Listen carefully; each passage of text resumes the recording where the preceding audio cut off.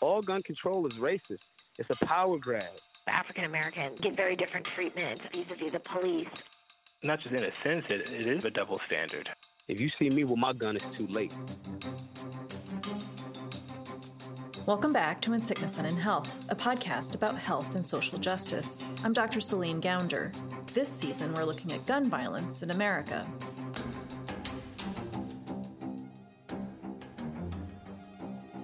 You probably heard about the Time magazine cover on guns in America. It got a lot of attention when it came out in October. The cover is in black and white, filled with people from all over the political spectrum on guns in America. Today, we'll talk to two African Americans featured on that cover to get their takes on guns.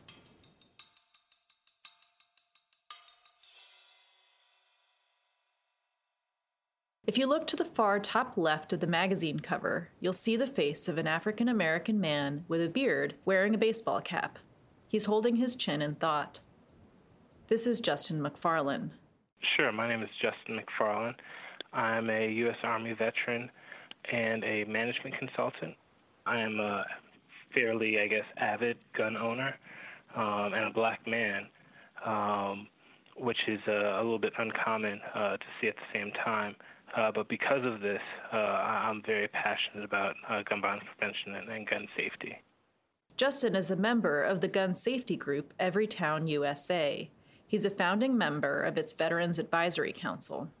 That led to a little picture of me in Time magazine. They had a special issue that I was a part of where I just talked a little bit about why the issue was important to me and why I'm a part of it. What motivated you to get involved with them? The Black Lives Matter movement, so to speak. I think after every mass shooting, there's a big conversation about, especially about assault rifles or AR-15s. But there's not a lot of conversations, about the shootings that occur every day in places like Chicago or Detroit or New York or other cities. If Black lives do matter, if that's what we're saying, that I think we have to look at all the places that where we're dying at disproportional rates. Justin is a father. He trains his son on gun safety with a BB gun. But he was shocked when he started looking into statistics about gun violence in African Americans. The statistics are just staggering. Firearms are the number one cause of death for black children and teens. Wouldn't have crossed my mind. I would have, thought of maybe childhood diabetes or car accidents or anything else. Firearms are the second leading cause of death for American children, but the first leading cause of death for black children, who are 15 times more likely than white children to die by gun homicide. Black men in particular are 16 times more likely to die than white men. If African American males are more likely to die by a homicide, then they should definitely be armed to defend their life, which is their human right. This is Maj Toure. If you look back at that Time magazine cover, he's standing center right. He's wearing a black t-shirt that says, "Black Guns Matter." I'm the founder of Black Guns Matter. We're a firearms safety, conflict resolution, de-escalation, and education organization. We do work primarily in urban America, informing people about their human right to self-defense via the Second Amendment, and just how to be well-rounded, good, strong, independent thinking citizens. Maj founded Black Guns Matter as a response to police shootings of people of color. Yeah, everybody around voting time, especially nationally, everybody's saying, we got to do voter registration every couple of years, voter registration. And, so many homicides were happening at that time from, at the time it was a lot of law enforcement killing unarmed, American citizens. It was like, well, damn, we need to have like a license to carry drive. Ha, ha, ha, ha, ha, it's a joke, but it's not a joke. And then so we did it. Black Guns Matter runs workshops to encourage people to know their Second Amendment rights. Maj hopes that if more African Americans know the law, they'll be able to defend themselves and avoid escalating a conflict with a police officer. Maj and Justin are on opposite sides of the Time magazine cover. They don't necessarily have opposing views on everything, but they do have their differences. Both men support legal gun ownership, and both agree that gun regulation has a very uneven history in the United States, and that guns were an important part of the civil rights movement. Here's Justin again. We have to exercise our rights, and I think that we have to exercise all of our rights. Our forefathers are historical figures who, had to own guns for their safety. And they put themselves through that so that we can have the right and utilize the right to vote, the right for free speech, and the right to own a gun. And I do believe that I think more people within the African American community should exercise that right. But Justin supports gun safety legislation. He's a proponent of universal background checks, for example. Maj, not so much. All gun control is racist. Quote me. That's the pull quote. All gun control is racist. That's the reason for the right. You know what I'm saying? There were times where Klansmen was coming and there were armed black men in the middle of Jim Crow, showing up and with shotguns to protect their community. This is the stuff we've been talking about over the last several episodes. Efforts by whites to limit access to guns for slaves, freedmen, and all the way up to the Black Panthers and today. So hell yeah is racist. Hell yeah, all of it. So people of color in America, for absolute certain, should be the very last people asking for more gun control. The news over the last several years has been full of events that harken back to the white supremacist terrorism of the civil rights era. The mass shooting in a Charleston, South Carolina church by white supremacist Dylann Roof. This is not the first time that black churches have been attacked, and we know that hatred across races and faiths pose a particular threat to our democracy and our ideals. Large marches by white nationalists in Charlottesville and Portland. You will not replace us! You will not replace us! And the failure of President Donald Trump to denounce white supremacist violence. But you also had people that were very fine people on both sides. It all contributes to a sense of insecurity. So more African Americans are deciding they need to own a gun for their protection. I'd be lying to you if I said the political arena has not affected our membership. This is Philip Smith, the president of the National African American Gun Association, talking to the PBS NewsHour in March of last year. People look at what's going on politically and they see some of the comments that are made by certain folks in high places, and it makes them a little unnerving. And that has definitely been a part of our growth. Since President Trump took office in 2017, the number of National African American Gun Association chapters has grown from 14 to more than 50. Take note that the National African American Gun Association is not connected with the NRA. Maj has been a longtime member of the NRA and says he feels welcome. I'm a rock star at the NRA conventions. I'm an anomaly. You know what I'm saying? So I'm a rock star to them because I can go in places that they can't, or they're scared to go, to be quite honest. So it's been all love from the inside the gun community. That said, since I first spoke with him last spring, Maj announced that he wouldn't be renewing his NRA membership. He thinks gun rights advocacy needs to be decentralized, down to the state and local level. And he's been frustrated by the NRA's silence on Black and urban community issues. Maj isn't the only one saying the NRA is out of touch with African Americans. The organization's close ties to law enforcement, something that long predates Donald Trump, has also left other African Americans feeling unwelcome, or at least not represented by the group. This tension was especially evident when Minnesota police officer Geronimo Yanez shot and killed Philando Castile in 2016. Reason I put George, your brake lights are out, so you only have one active brake light. Justin McFarland again.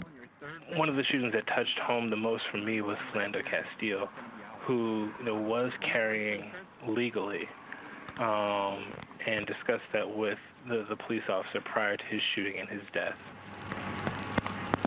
Sir, I have to tell you, I do have a firearm on me. Don't reach for it then. Don't pull it out. Don't pull it out. And after that shooting, it really made me think, because I think a lot of times I'll look at a situation and I'll say, oh, well, in that situation I could have done X, or I could have done Y differently, and it would have ended differently. But that was one of the few ones, and the first one for me, where I couldn't find anything different that I would do. And that scared me. And there's really nothing that I could do to have saved myself. I think even when you look at the response to the Philando Castile shooting, if that had been, someone not of color, the NRA would have been stomping their feet and causing a massive uproar. But that wasn't the case.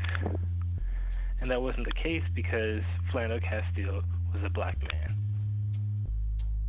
So Justin made a decision.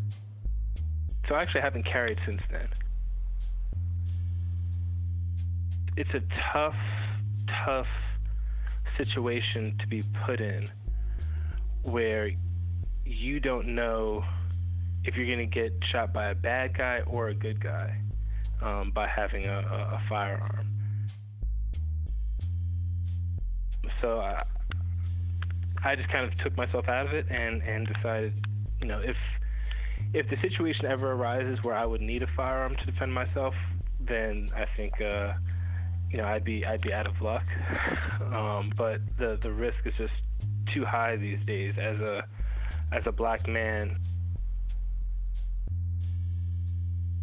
In 2017, Geronimo Yanez was acquitted of all charges related to the killing of Philando Castile, but he was let go from the police force.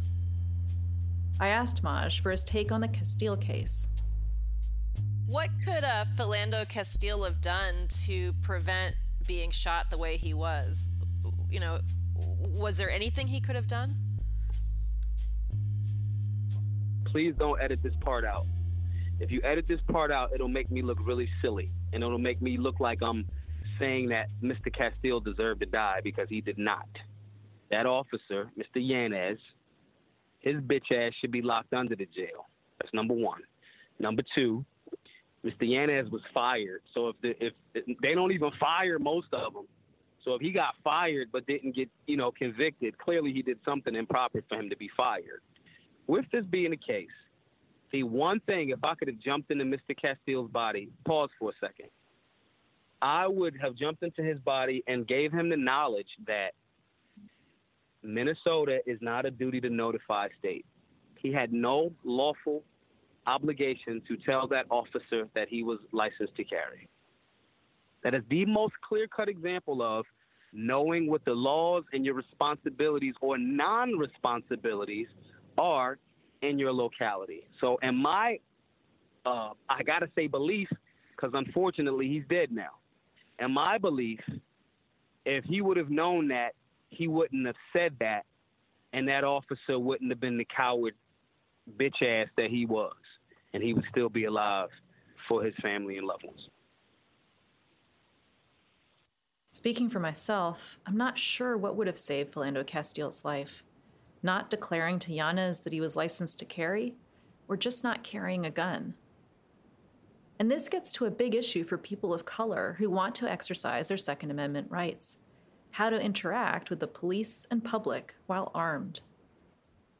Maj is an evangelist for concealed carry, but he says being black in America informs how he carries a gun, especially when it comes to open carry versus concealed carry.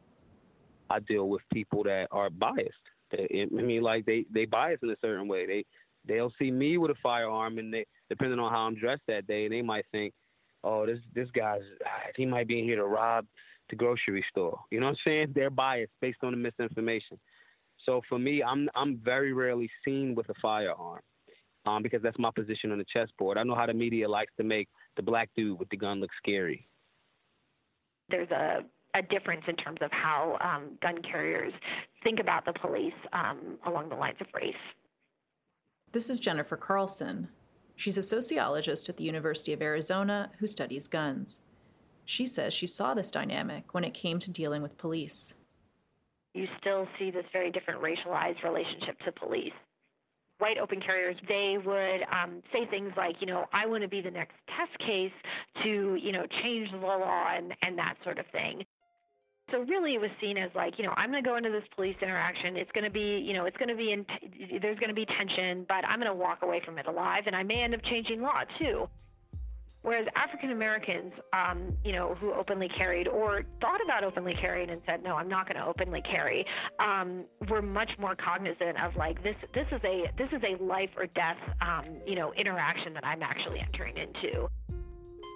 I don't want to make one wrong move, and it won't be that I'm a test case. It'll be that I'm going to get killed. As a violence de-escalation educator, Maj is frustrated by the double standard applied to police versus the public when it comes to who has the right to use lethal force when they believe their life is in imminent danger. Law enforcement officers are not being held to that same standard. The fuck you mean you feared for your life? You scared of black people? Then you got an implicit bias that you need to work on. Maybe you should only police white neighborhoods. Maybe that'll help. You bitch. Maybe that'll help. Because your bias bigger than ass is scared of black people. Now you're so scared that you're killing them. You're killing American citizens. It's not that the definition isn't clear. It's not being applied the same way to law enforcement. Even the military has stricter rules of engagement. I got homies that got the rules of engagement that been to like Afghanistan and Iraq and those different places. They got, you cannot fire on that enemy until X, Y, and Z. They're in a war zone and have better rules of engagement for enemy combatants. Justin McFarland, who's a veteran, agrees. For example, the Tamir Rice video that came out after his shooting, when we talk about rules of engagement and escalation and de-escalation within the military, you're given warnings, you do certain things before, you actually pull the trigger. Whereas in that situation, the police officers kind of rolled right up and almost immediately started firing. One of the things I often hear in terms of why police may be quick to shoot in a situation, the reason is they felt like they were threatened, they felt like their lives were at risk, they were scared, basically. But how different is that really from, when you're on the front lines in Iraq or Afghanistan, where every local person could potentially be, a threat? We've seen a lot of incidents where there was not a lot of time to make a decision what the amount of risk is. And in these incidents, for some reason, the victim, when they're African American or someone with brown skin, they seem to always catch the bullet. High-profile shooters who are white tend to get caught unless they, are shooting themselves, whereas innocent black men are dying, on a near daily basis. Justin thinks there need to be stricter punishments for police who use illegal deadly force. Otherwise, we're going to keep seeing more people of color killed by police. Well, I think the punishment needs to match the crime. Just like any other crime, a police officer that commits a crime is still a criminal, just like anyone else who commits a crime. Over the last several episodes, we've looked at African Americans' complex history with the Second Amendment. Over the history of the United States, the definition of who gets to enjoy the rights spelled out in the Constitution has slowly expanded. But the framers' original focus on white, land-owning men as the beneficiaries of those rights continues to hinder equal access to the Second Amendment for women and people of color. And unequal access to gun rights clearly makes some of us less safe. But let's say you do have a gun. Regardless of who you are, white, black, man, or woman, now that you're armed, does it make you safer? Do more guns mean less crime? We'll talk about it in our next episode. Today's episode of In Sickness and in Health was produced by Zach Dyer and me. Our theme music is by Alan Best. Additional music by the Blue Dot Sessions. You can learn more about this podcast and how to engage with us on social media at insicknessandinhealthpodcast.com. That's insicknessandinhealthpodcast.com. If you like what you hear, please leave us a review on Apple Podcasts. It helps more people find out about the show. I'm Dr. Celine Gounder. This is In Sickness and in Health.